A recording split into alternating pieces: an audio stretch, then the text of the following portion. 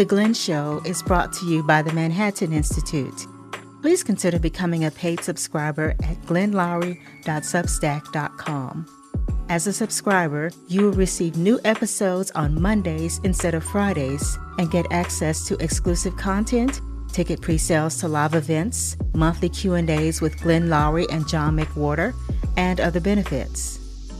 Your contribution will also help to fund grassroots initiatives that empower Black development across the country as we donate 10% of our profits to the Woodson Center. Thank you.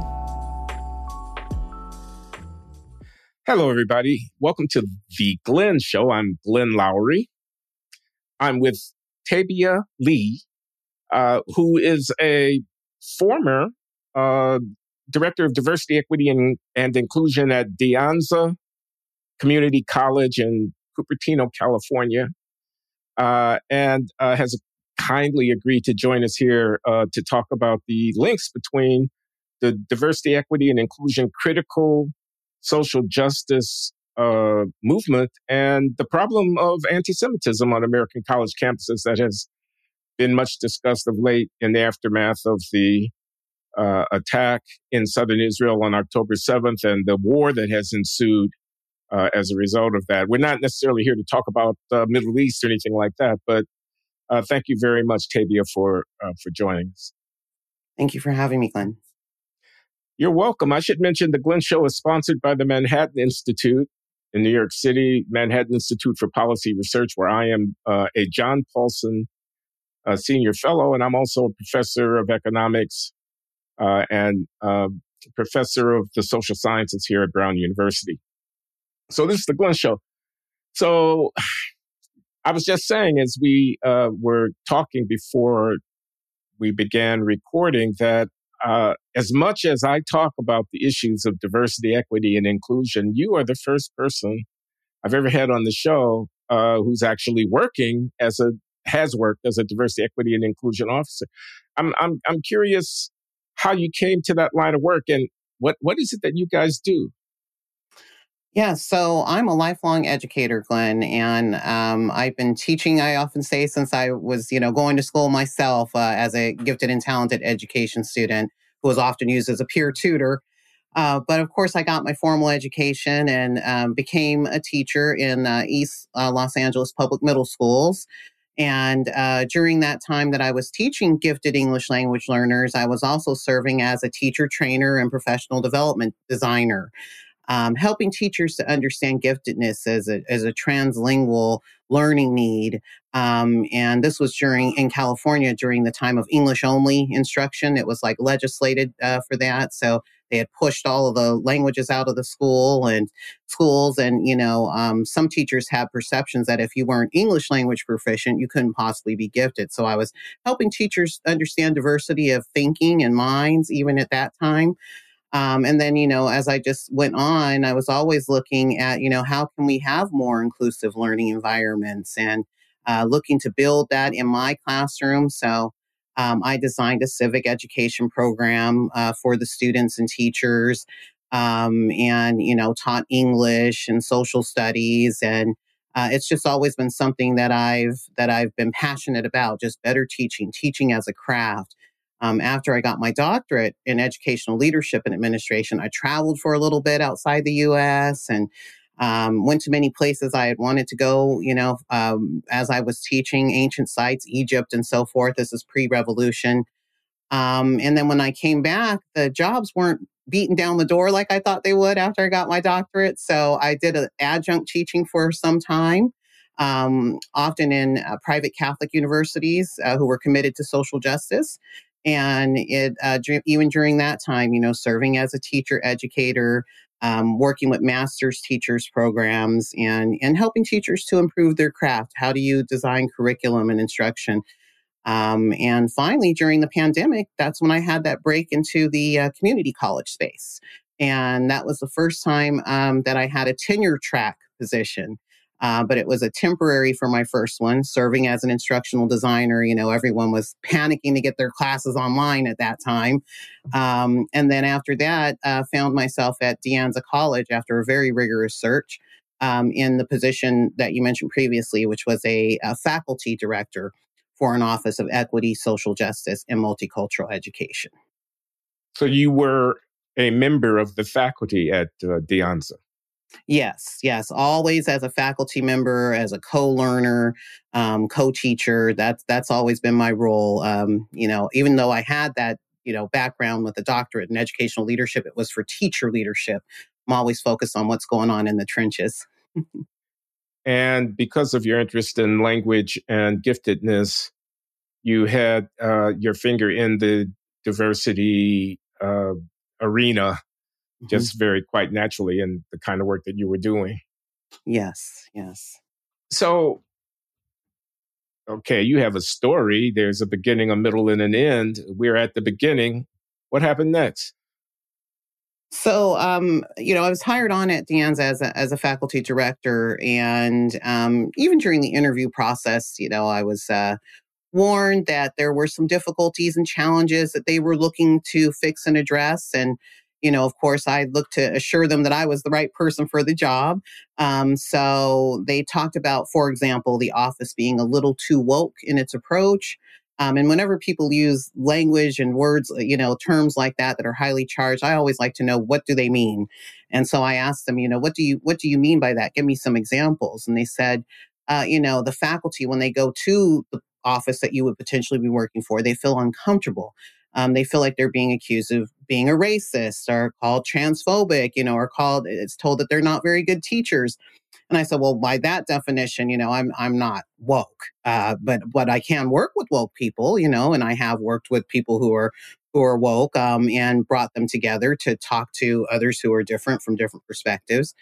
And so I had the green light once I passed through, the multiple stages of interviewing and teaching demonstrations. I thought I would be in an environment where I would be supported to do my work. But as soon as I started to do it, like literally within the first couple of weeks, there were signs that, there was some deeply entrenched issues there at the campus around anti-Semitism, around authentic inclusion, around. Let me, excuse me for interrupting, but I want to just clarify. There's a staff to this office that's independent of the faculty. You're the faculty member who's the director. There are other faculty members who interact with the office, but the office constituency, the office staff, is independent of the faculty. Yes, they're actually classified staff members, so they're not teachers. They would be just staff members, classified, not certificated, meaning that they're not. Okay. They're under like a workers' union, not a faculty union. And they have a reputation among the faculty for being, quote unquote, woke. Yes. And you're warned of this as you're coming in as a faculty member with responsibilities to direct this office, that the people you're going to be working with there have a particular outlook, but you feel that you can handle that. Absolutely, absolutely. Because, as an educator, I'm accustomed to, working with people from different perspectives. That's part of my work as someone who's in the diversity and inclusion field. How do we bring together diverse perspectives and help people identify common goals so that they can best serve their students and communities? And that was something that, I'd worked on many, many years, becoming a trained dialogue facilitator. And how do people navigate courageous or sticky conversations? How do we deal with complexity? Those are all things that I have a lot of background in doing and in guiding educators through. So to me, that just seemed to be, the basic field of education. You're always going to have these diverse perspectives and different opinions and viewpoints, but people still have to be able to work together to serve their students. So how would you characterize the outlook of the staff that you inherited when you became faculty director of Diversity, Equity, and Inclusion Office at De Anza? Well, there were some things that were pointed out to me, right away as I started, because I started off by doing needs assessment conversations. I never like to assume that I just know something about a situation. I like to get in and speak to people on the ground. So I did over 60 hours of needs assessment conversations. And some of the first ones that I did were with the staff members. I wanted to see, what were the challenges they saw? How did they see the campus? And in one of the first ones, so it's a small office, 2 staff members, myself, and a supervising dean of equity and engagement. And one of the people who I first interviewed told me that they were a finalist for the position that I was in. And they told me that they were a former student at De Anza College, and they just didn't understand why I, as an outsider, was selected. They had heard nothing about me. They didn't know what my commitment was to equity. And they basically told me at the end of the conversation that I would have a rough ride ahead of me. And they felt entitled to my position. And so that was an interesting thing to kind of walk into and to have that interpersonal component initially. But that quickly turned from just a one-to-one thing to a larger group dynamic during one of our first team meetings, which was shortly after that, initial needs assessment conversation. And that same person accused me of white speaking, white splaining, and supporting white supremacy during a team meeting. And Glenn, I had never encountered anything. Who was in this meeting? Excuse me, again, I just want clarification. Who was in this meeting? So this will be a team meeting with the two individuals I had mentioned, and the Women, Gender, and Sexuality Coordinating Office also attended that meeting. So three folks in the meeting and myself. White splaining, white supremacy, and white speaking. And I didn't know what they meant until many weeks later when I saw a slide that they were using where it was called White Supremacy Culture Characteristics. But during the context of the meeting, what was so jarring to me is, I was explaining a Google document. So I had been in, a couple team meetings. They were very casually oriented. And of course, my job and my role there was to lead a strategic transformation. So I couldn't just keep chatting with people every week, right? We had to get some structure into the meetings. And so I suggested us using a Google Doc. I said, I've made this so we can all edit it. Perhaps we can put in events that are coming up. Since I'm so new, I don't know the flow of the year and so forth. Maybe you could tell me how you'd like for me to support various initiatives you're working on. And we can track what we're doing in our meetings and how we're spending our time and what our agendas are and begin to develop those. And that's when I was told to stop what I was doing and that what I was doing was white speaking and white splaining by the individual who had previously told me I'd have a rough road. And I was so shocked to hear those words used against me as a Black woman, a racialized Black woman. I had never in my teaching career heard other teachers talk to each other in such a way or say such words to each other. And I asked the person, I said, I haven't come in here calling anyone names or saying anything mean or rude to anyone. And I said, what you just said to me, it feels very hurtful and rude. And I explained to them, where I come from and what I understood white supremacy to be. So I'm from the Central Valley, California, small town called Lodi. I had actually encountered white nationalists and white supremacists in my daily life. And so to have someone call me that, a white supremacist, and saying I'm supporting white supremacy or white speaking and white splaining, I said, I don't like that kind of engagement with each other. Let's not call each other names. Let's just keep things professional. And when I said that, I was viewed as offensive to the other individuals on the call. And why I say that is because all their faces changed as though I was now injuring the person who had said those terrible words to me just by saying, please don't say those things. And from that moment onward, things just in terms of dynamics, worldview, I started to notice, other small and large things that cued me into the fact that, when we were using these words, equity, diversity, inclusion, we were all meaning something different. And also my needs assessment conversations, folks had told me, we have this long history of activism and social justice, but we're all meaning different things. And that's why we're kind of flatlining right now. We're on different pages. We're not all on the same page. So that's Did you say, excuse me again, did you say that there was a dean who had oversight responsibilities in this area? I'm just wondering where he or she weighed in this process that you're describing. Yes, there was a supervising dean. And after this event happened where I was called a white supremacist and white speaking and white splaining, I went to the dean because, Glenn, normally, if there's a difficulty in communication on a team, I would be the person who would facilitate that, discussion, conversation, unpacking, if you will. But because I was the person being attacked, I didn't feel comfortable doing that. So I went to the supervising dean and I said, this is what happened. This person called me a white supremacist and said I was white speaking and white splaining. And I told her the same things, where I'm from and what that means. And I said, we need to get someone in, not me, because I'm not properly positioned, to talk about intercultural and inter-team communication. And how do we do that in a professional way, without name calling, without, resorting to calling people offensive, terms. And I asked her, could she please arrange to get someone to come in to do that, because there was an urgent need for that. And she said, oh, I really don't think so. I don't think it was really meant that way. She said, I'll ask the person to apologize to you. And I said, okay, well, if you're not willing to bring someone in, then I'm going to ask that you yourself come to the team meetings, just to maintain civility and, a civil discourse, because for me, I'm not comfortable talking to folks, who have called me a white supremacist and other harmful and derogatory terms.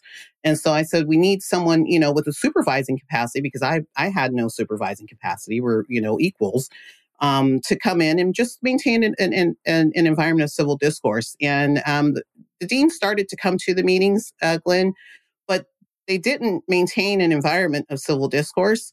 They actually became the ringleader of a harassing and bullying environment. And everyone else deferred to that person. And so it was like a gang up each week. It became fairly quickly, of my supervising dean in agreement with these individuals. The person never apologized to me. In fact, they stopped communicating with me completely. And it was as though I was a non-person, almost immediately. And others were encouraged to do the same. It just unraveled due to the lack of leadership at the senior leadership level as well. I saw your piece in the New York Post that was published a couple of weeks after the October 7th attack by Hamas on the kibbutzim in southern Israel, the rave festival and all of that. And you, in that piece, editorial, said you thought you understood some of the source for anti-Semitic and anti-Israel sentiment that Jewish students and others were complaining about as coming up on various campuses throughout the country. Mm-hmm. And I just wanted to give you the opportunity to explain what you see as the source of that and how it connects to your experience that you've just been describing in diversity, equity, and inclusion management at De Anza. Yes. So, when I was asked about, post October 7th, campus environments, and was I surprised at it? I said I was absolutely not surprised, Glenn. Because the things that I had seen very up close, from 2021 all the way through 2023 at De Anza College and other California community colleges, had shown me the environment that is being produced and guided by senior leadership members as well as faculty members on campuses. And what I mean by that is we had community members come in right when I first started.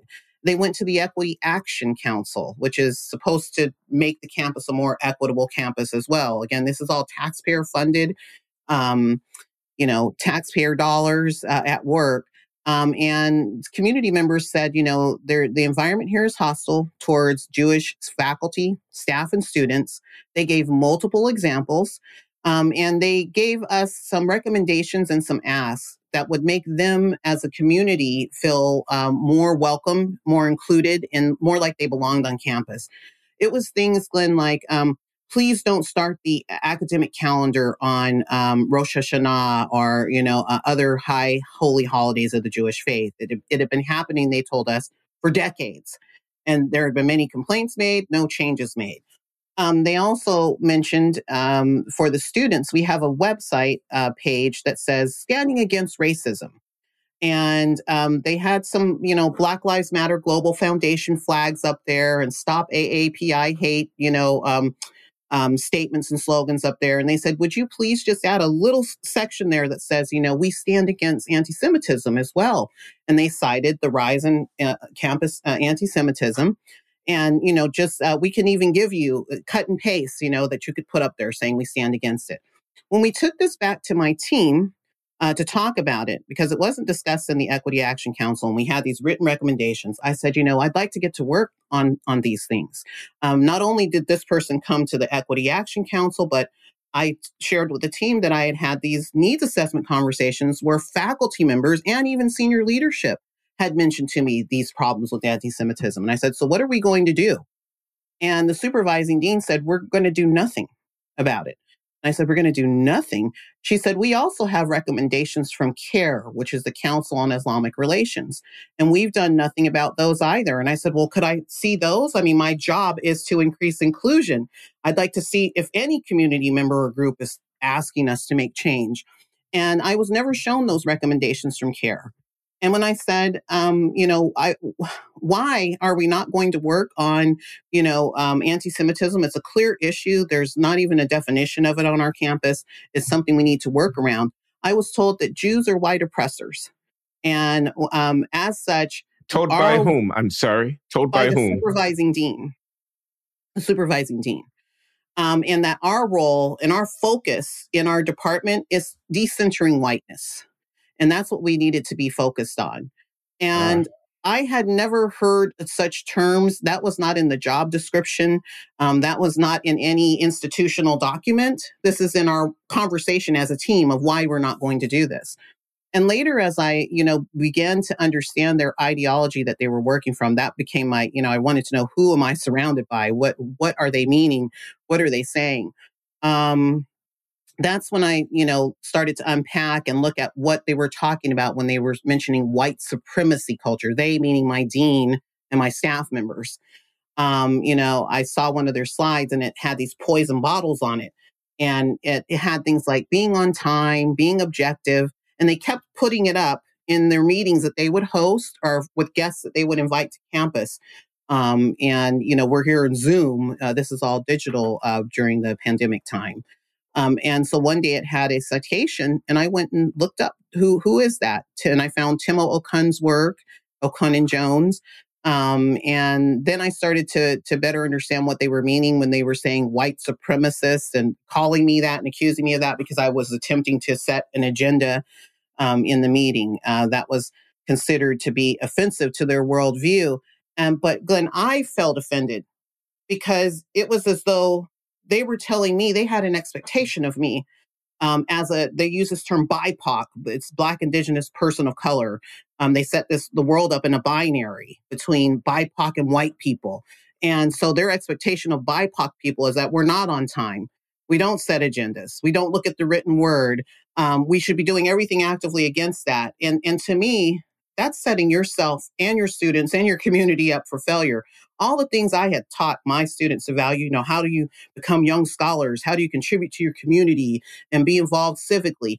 It involved the things, the characteristics that they're calling and labeling white supremacy culture and giving to, white supremacy culture. And I find that deeply offensive because, that means they have low expectations of me. I'm supposed to be the opposite of that, the embodiment, the opposite of that in this equity, faculty director role. Just realizing their low expectations of me, and their assumptions about me, just based purely on how I look from the outside. I found that to be very hypocritical of everything that they talk about, when they say they want people to be their authentic selves and their whole selves. That's not what was happening there.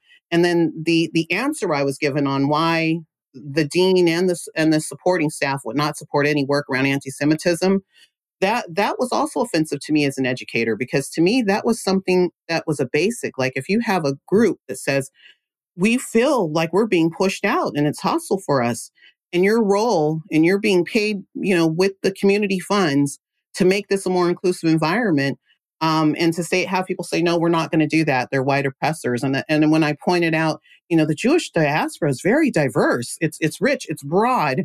How can you classify, that group? Show me where you're even getting that from. I said, I've never even heard terms like this. And they would never produce the evidence for me or show me where they're getting, this classification from even.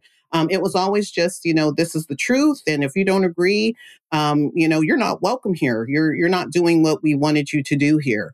And so I had to literally just go to community members and to the faculty members who had pointed out to me the problems. And I had to work without a budget and bring in speakers and, try to do some education around it for the community, because that was what I was there to do. Okay, so the answer I'm taking from you to my question of how do we get to anti-Semitism is that the world is divided into oppressors and victims. The oppressors are white, the victims are BIPOC.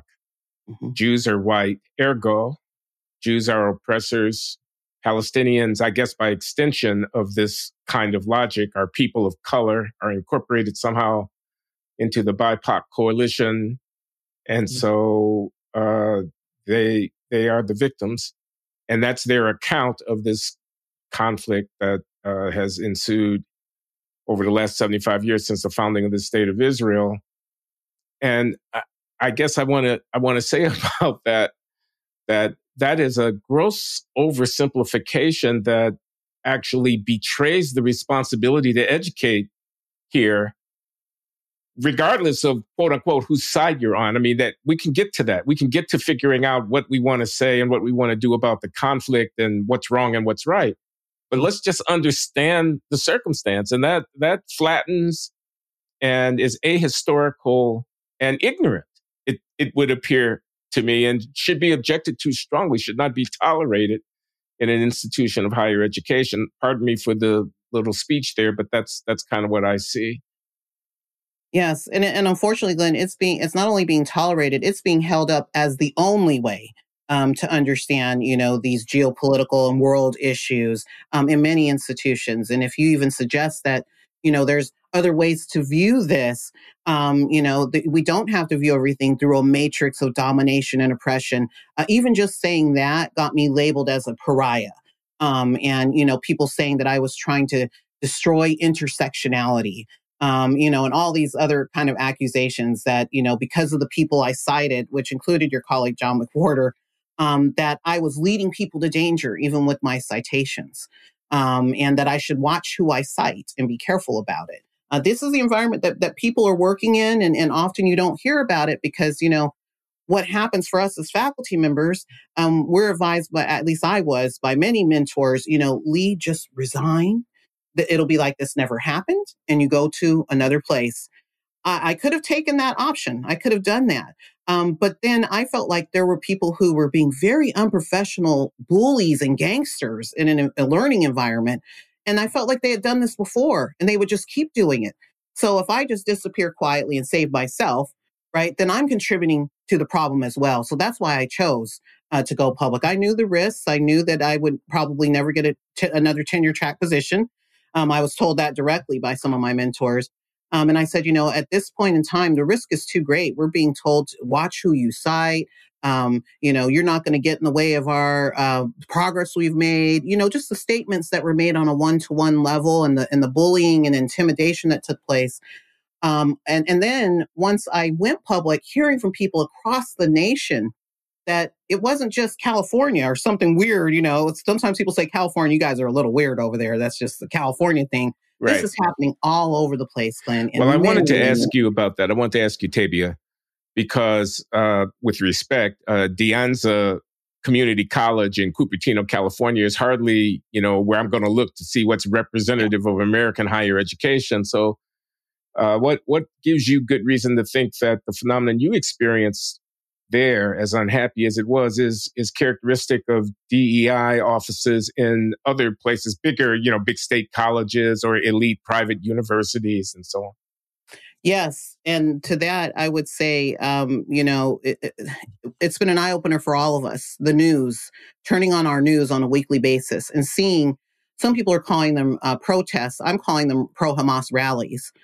Seeing the statements that are being made, some of the same statements that I had put in my complaints, in my little microcosmic interaction at De Anza, from the river to the sea, Palestine will be free. It's been a long-standing statement before October 7th, but to many American ears, they had never heard that.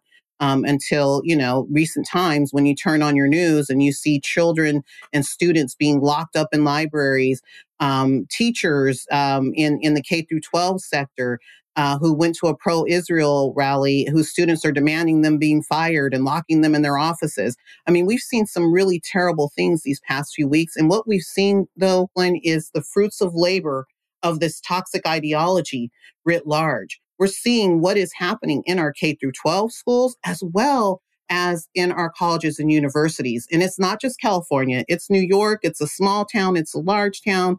We're seeing it throughout the nation. It's in Washington, D.C. We're seeing people and students, things I never thought I would see on a large scale, celebrating terrorists and terrorism. And saying that, the actions are justified due to systemic racism and oppression. We're hearing the terms that a lot of people, unless you were in a niche field like me in DEI, or if you were an ethnic studies teacher or a gender studies teacher, you might have known those terms before. Now they're mainstreamed. They're on our news. They're in our newspapers. When you go on social media, they're on the social media. And so we're seeing what is being taught manifested in the streets of America. And we're seeing a call for and a support for actual terrorist groups that are identified at the federal level as terrorist groups. Okay, I have to try to conjure the other side here. Terrorists. One person's terrorist, another person's freedom fighter is the way the cliche goes. You have to view these struggles in historical context. And as far as DEI and anti-Semitism is concerned, no, we're not anti-Semites. We're social justice warriors. We identify with people who are struggling for their freedom. From the river to the sea doesn't mean we want to expel all the Jews. It means that we want political representation on a one person, one vote equal basis for everybody who lives between the river and the sea. The reason that people of color, BIPOCs, are rallying to the side, not of terrorists, you keep calling them terrorists, the reason we're rallying to the side of the people in Gaza who are bound in, blockaded, and subjugated is because we have a sense of solidarity with these kinds of struggles. We've been here before. We've seen the aftermath of European colonialism at the southern tip of the African continent, in the Indian subcontinent where the British ruled for so long, subjugating people in the East. And we remember the fight for Algeria against the French colonialists and so on. And as people of color who have struggled against the aftermath of slavery and the New World and everything, we feel solidarity with those struggles. You call us anti-Semites, and in fact, you betray your responsibility to advocate for social justice when you do that. We see further and more deeply than you do. No, the Jewish people are not racially monolithic, but Israel is indeed a product of the West. It's in its historical origins and in its current.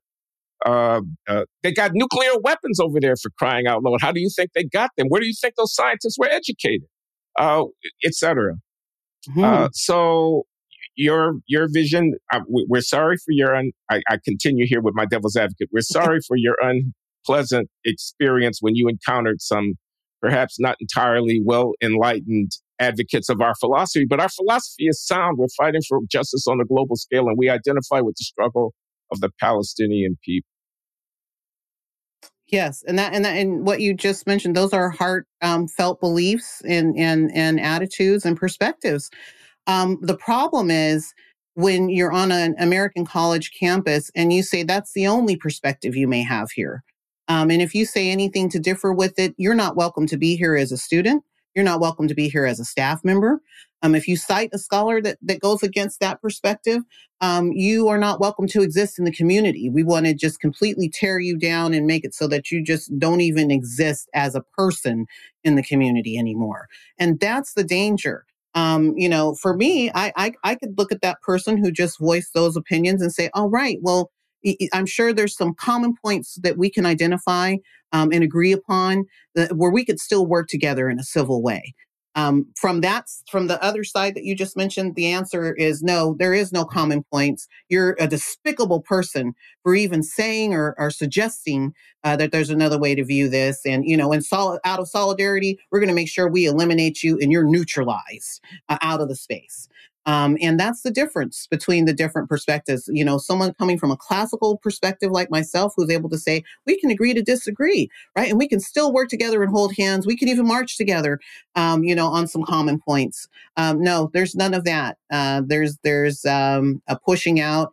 And even if we disagree on the slogans and on the way that the points of history itself, that becomes a reason to eliminate somebody and to neutralize them. There cannot be viewpoint diversity or even different ways of understanding the world beyond what's being pushed as an orthodoxy upon everybody. Did you get any kind of support from the students as your drama was unfolding at De Anza? Yes, I did. I had support from the student government, as well as some individual faculty members. But student government was strongly supportive when I talked about expanding our understanding of heritage months, recognizing months that we had never recognized on the campus. Like Jewish American Heritage Month, Arab American Heritage Month. We had never recognized any of those kinds of things because there's a black-white binary, and those are the two groups that get focused on in this worldview.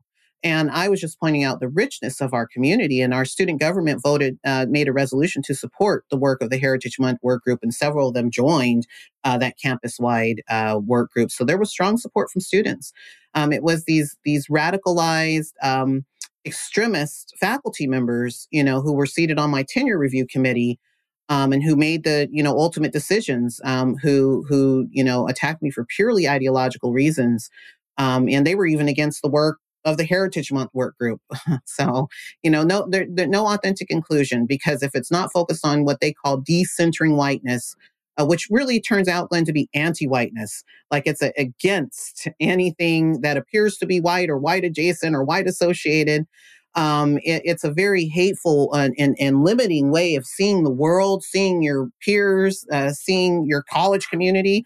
But it's not just there; it's on many campuses, and now the rest of the world is starting to see it, because we're seeing them spill out into the streets. The students and the protesters who are getting extra credit, from their professors, and being encouraged to go participate in these die-ins and all of these other social actions that we're seeing under this toxic critical social justice umbrella.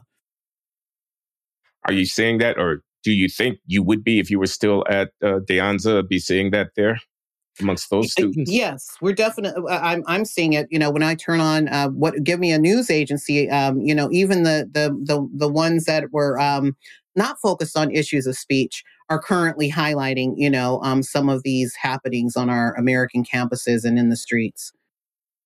I was struck when I took a look at the Wikipedia page on De Anza at the demography of the student body, which is like half Asian. I mean, and it's a relatively small proportion of the students are Black. And yet you have this Black-white binary going there. I'm wondering how that works. Is the faculty demographically similar to the student body in that respect? No, it's not. If you were looking like at it in terms of, understanding equity and equality as representation, no, it's not representative. It's not matching the student body, the faculty. How does it differ? There would be more white representation among the faculty there. Uh-huh. Mm-hmm. And the whites are, quote unquote, woke in the main? The majority, and if you're not, you just stay quiet. Because you see the steamroller that will come over you if you dare to offend or say something different. No, he definitely wouldn't see that. Yeah. So, what's happening? How are you proceeding? Is there? Do you have legal recourse? You say you've decided to go public. What's your plan?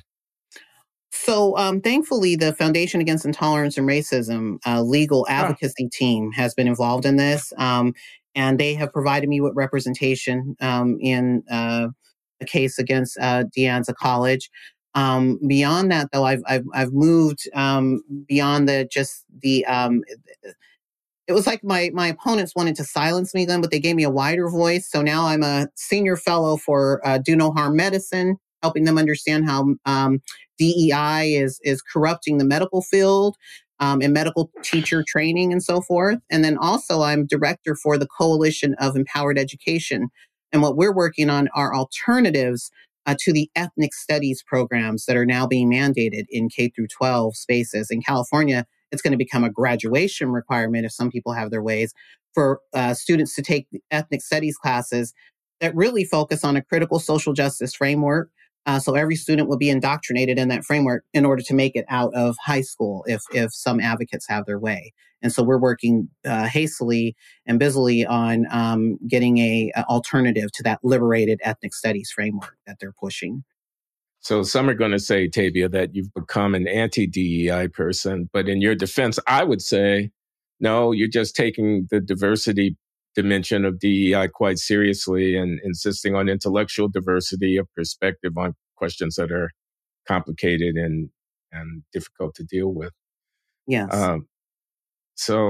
Okay. Anything else that you would like to add to our discussion about your experience? I want to give you an opportunity to tell my audience what you want them to hear. Well, I really want people to just get more involved. We've seen things that have been shocking to us on the news recently, but it goes much deeper than just the snapshots that we see, and the articles that we're taking a look at. I hope that people will continue to get involved at whatever level of education, K through 12, higher ed, seeing what's happening in these ethnic studies programs, gender studies program, anything ending with studies should be a red light to you, to just kind of pump the brakes and take a double look into what's being taught. Because often that's where a lot of these frameworks that we're seeing go out into all the other disciplines. That's where they're rooted in. They're rooted in this critical social justice framework that is pushing in a very strong way at this time to be embedded throughout every single discipline and every area of study. It's definitely a worldview. It's a way of understanding the world. And I would encourage people, when you're seeing the terms, the curriculum exercises, a focus on race, a focus on gender, a focus on check boxes instead of whole people and whole communities and cultures, and pluralism, which is what America has been founded on. When you see that anti-American stream, even in your American studies classes, start to question it and ask these faculty members and the school presidents and and the board members, what is going on here and what are we trying to create for our communities? Why are we saying there's only one way to view an issue or a subject area when there's many ways to view it? And that's what's beautiful about learning and teaching. When we're able to see that, and why can't we have ethnic studies that's taught in a pro-American way? In a way that honors the pluralism and the wonderful value of all these different ethnicities and cultures that have contributed to the fabric of America. And that doesn't mean that we're abandoning, the hard issues that we all need to face and look at. That doesn't mean we're painting them with a rainbow or anything like that. You can look at everything in American history and in, American society and understand the different contributions that have been made. Through a lens of resilience, through a lens of human dignity and human agency. It doesn't have to be through victims and oppressors, and we're perpetually in these roles, and we have to show solidarity because that's what some, sociologist is telling us, who we're uplifting and centering now. It doesn't have to be that way. There's better ways to do this work, and there are scholars who are talking about it. There are people developing curricula around it. And it's time for us to take a look at that and get back to the values that we hold dear. Otherwise, we're just going to be torn asunder by these divisive ideologies. Well, if that was a sermon, I'd be saying amen right now. Amen. But you mentioned that the sickness here that we're identifying, which might have its genesis and critical social justice thought in the studies departments can creep into other areas. And you mentioned the Do No Harm initiative. And we have a few minutes here. Can you tell us a little bit about that? What in medicine and how you got there? Because your background doesn't seem to naturally lend itself to medicine, although you're very strong on the issues of diversity. But anyway, Do No Harm? Yes. So I'm really thankful to be a senior fellow with them. I was tapped due to my work around a concept that I coined in the early 2000s, ideology and practice. And this is an understanding that I've brought to teachers to help them understand that they do enact and embody different ideologies in their daily practice, in their interaction with students, in their interaction with communities. There are race and gender and political and religious ideologies embedded in those interactions, and just getting teachers to be more aware of that. How that connects to Do No Harm is they're attempting, Do No Harm medicine, is they're attempting to expose some of the ideologies that have crept into the training of medical and health professionals. And as they started to examine the curricula, the training, the continuing education programs, they saw that there was a worldview being advanced upon doctors and medical professionals, that they should begin to focus on racial justice, health equity, all of these other terms that don't have anything to do with treating the patient that's immediately in front of you, that are more socially focused.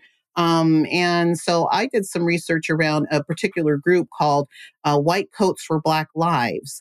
And this group has over 100 chapters on our public and private colleges and universities for medical professionals, folks who've taken the Hippocratic Oath, to do no harm, to, do restorative care. They're participating in die-ins on behalf of this group. They're laying on the ground pretending to be dead. They are advancing, come out and protest Israel, stand up for the Hamas freedom fighters, as they call them. And it's your duty to do this as a medical professional. And so these are folks who've taken the Hippocratic Oath, who are now, being indoctrinated into an ideological perspective through their student campus groups. And sometimes even through the trainings that they're getting in terms of continuing education practicum. It's focused on racial justice and health justice instead of, how do we provide competent and compassionate care to people. So it's deeply concerning to me to see, some of our medical professionals and the things that they've posted even recently, around global events that are taking place, and how would a patient who is of Jewish descent or, even someone who identifies as a Zionist feel comfortable going into, a care with a doctor who's posting things, that they may perceive to be calling for genocide against, Israeli people. Okay, it's my duty to try to conjure the other side, and here's how I could imagine it might go. We're looking at health disparities and differences in mortality and morbidity and susceptibility to disease, and we're looking at access to healthcare disparities and who's covered and who's not covered and what kind of docs do they get and so on. And we're seeing huge disparities there, and we think that's a social justice problem. Sorry, but we do. We think environmental justice would take account of where hazardous facilities are located relative to residential populations, and we think that the clinical practice of various specializations may be infected with a certain kind of implicit bias or stereotypes or something like that work adversely to the provision of care to our people. And so here we're training professionals, and we think that as custodians of the health of society, of the healthcare needs of society, our trainees, our doctors and nurses and so on, ought to not just know their biochemistry and anatomy. We think they also have to be aware of the structures. Yes, I said structures of racial domination and inequality and privilege and so on that are in a healthy healthcare delivery system at the forefront of the minds of the people who are serving. How can you be against that? And again, the fact that there's a war in the Middle East and that some of our people may be to the left of, or whatever direction it is in terms of being pro-Palestinian or pro-people of Gaza. You keep saying pro-Hamas. I'm not pro-Hamas. I'm not in favor of terrorists. I'm not in favor of the slaughter of innocents. I'm looking at 2.5 million people confined, et cetera, et cetera. You know how the speech goes. Mm-hmm. What do you want to say to that, Tabia? Glenn, when I went to Israel, we went to, I was part of a Sharaka delegation there in May. And we went to a hospital in Galilee. And the administrator of that hospital was an Arab man. And he guides his hospital workers, Jewish people, Arab people, all types of people on his staff. He said that even some of the people who had fired rockets directly at the hospital where they serve, they had treated them from the misfires that had taken place. And he mentioned, and he said, when my staff comes through the door, they're in service of whoever comes in for us to serve. They're no longer a Jew, an Arab, a this, a that, all these names and labels and check boxes. They are health professionals in service of whoever comes before us, and we serve them to the best of our ability using, the best technologies and medicines that we have. And I was so touched by him explaining the ethos, like how do they work with people and diverse people and even people who just literally just attack them. And having that mind frame and that mindset from a leader is so key, because every staff member we talked to, not just him, they echoed that. It came from the leadership. And so I think that's something that we're lacking in so many spaces here in America. So many people don't have the moral courage to say and do what they know is the right thing to do. To say, if I'm at an institution, my students have a right to free speech. They can say what they want to, right? But as an administrator, I can also counter that and say, hey, this doesn't reflect the view of the entire learning community. And I can make spaces where other perspectives can be heard or even possible being heard. When we all just sit and we're quiet and we just look at the loudest voices and we just kind of cower to them, that means we are all complicit. And, the old saying used to be from the critical social justice advocates, silence is violence, right? It's complicity. It's complicity when you say nothing, when someone's calling for death and genocide and you say, that's not what all of us stand for here. Then you become complicit in that. And you say that this is what we do here and what they're doing is okay. When you make no counter statement or you don't create a space for even counter statements to be heard. So that's what I would like to see more on our campuses in terms of moral courage and leadership from, from presidents, from these bloated administrative bodies, where we have 10, 20, chief diversity officers and a diversity this and an equity this person. I'd like to see more of those people stand up and create authentic spaces for authentic inclusion. Where everyone feels welcome, not just certain groups or, who've been deemed that they should be heard, not just certain standpoints, not just certain ways of being and understanding the world and knowledge. It should be open to everyone, and we're not seeing that openness right now. Thank you very much, Dr. Tabia Lee, a veteran of the culture wars and the diversity, equity, and inclusion space in American higher education. Who's an eloquent spokeswoman for a point of view that I hope gets a wider hearing as we go forward in the years ahead. I appreciate you giving me your time today, Tabia. Thank you.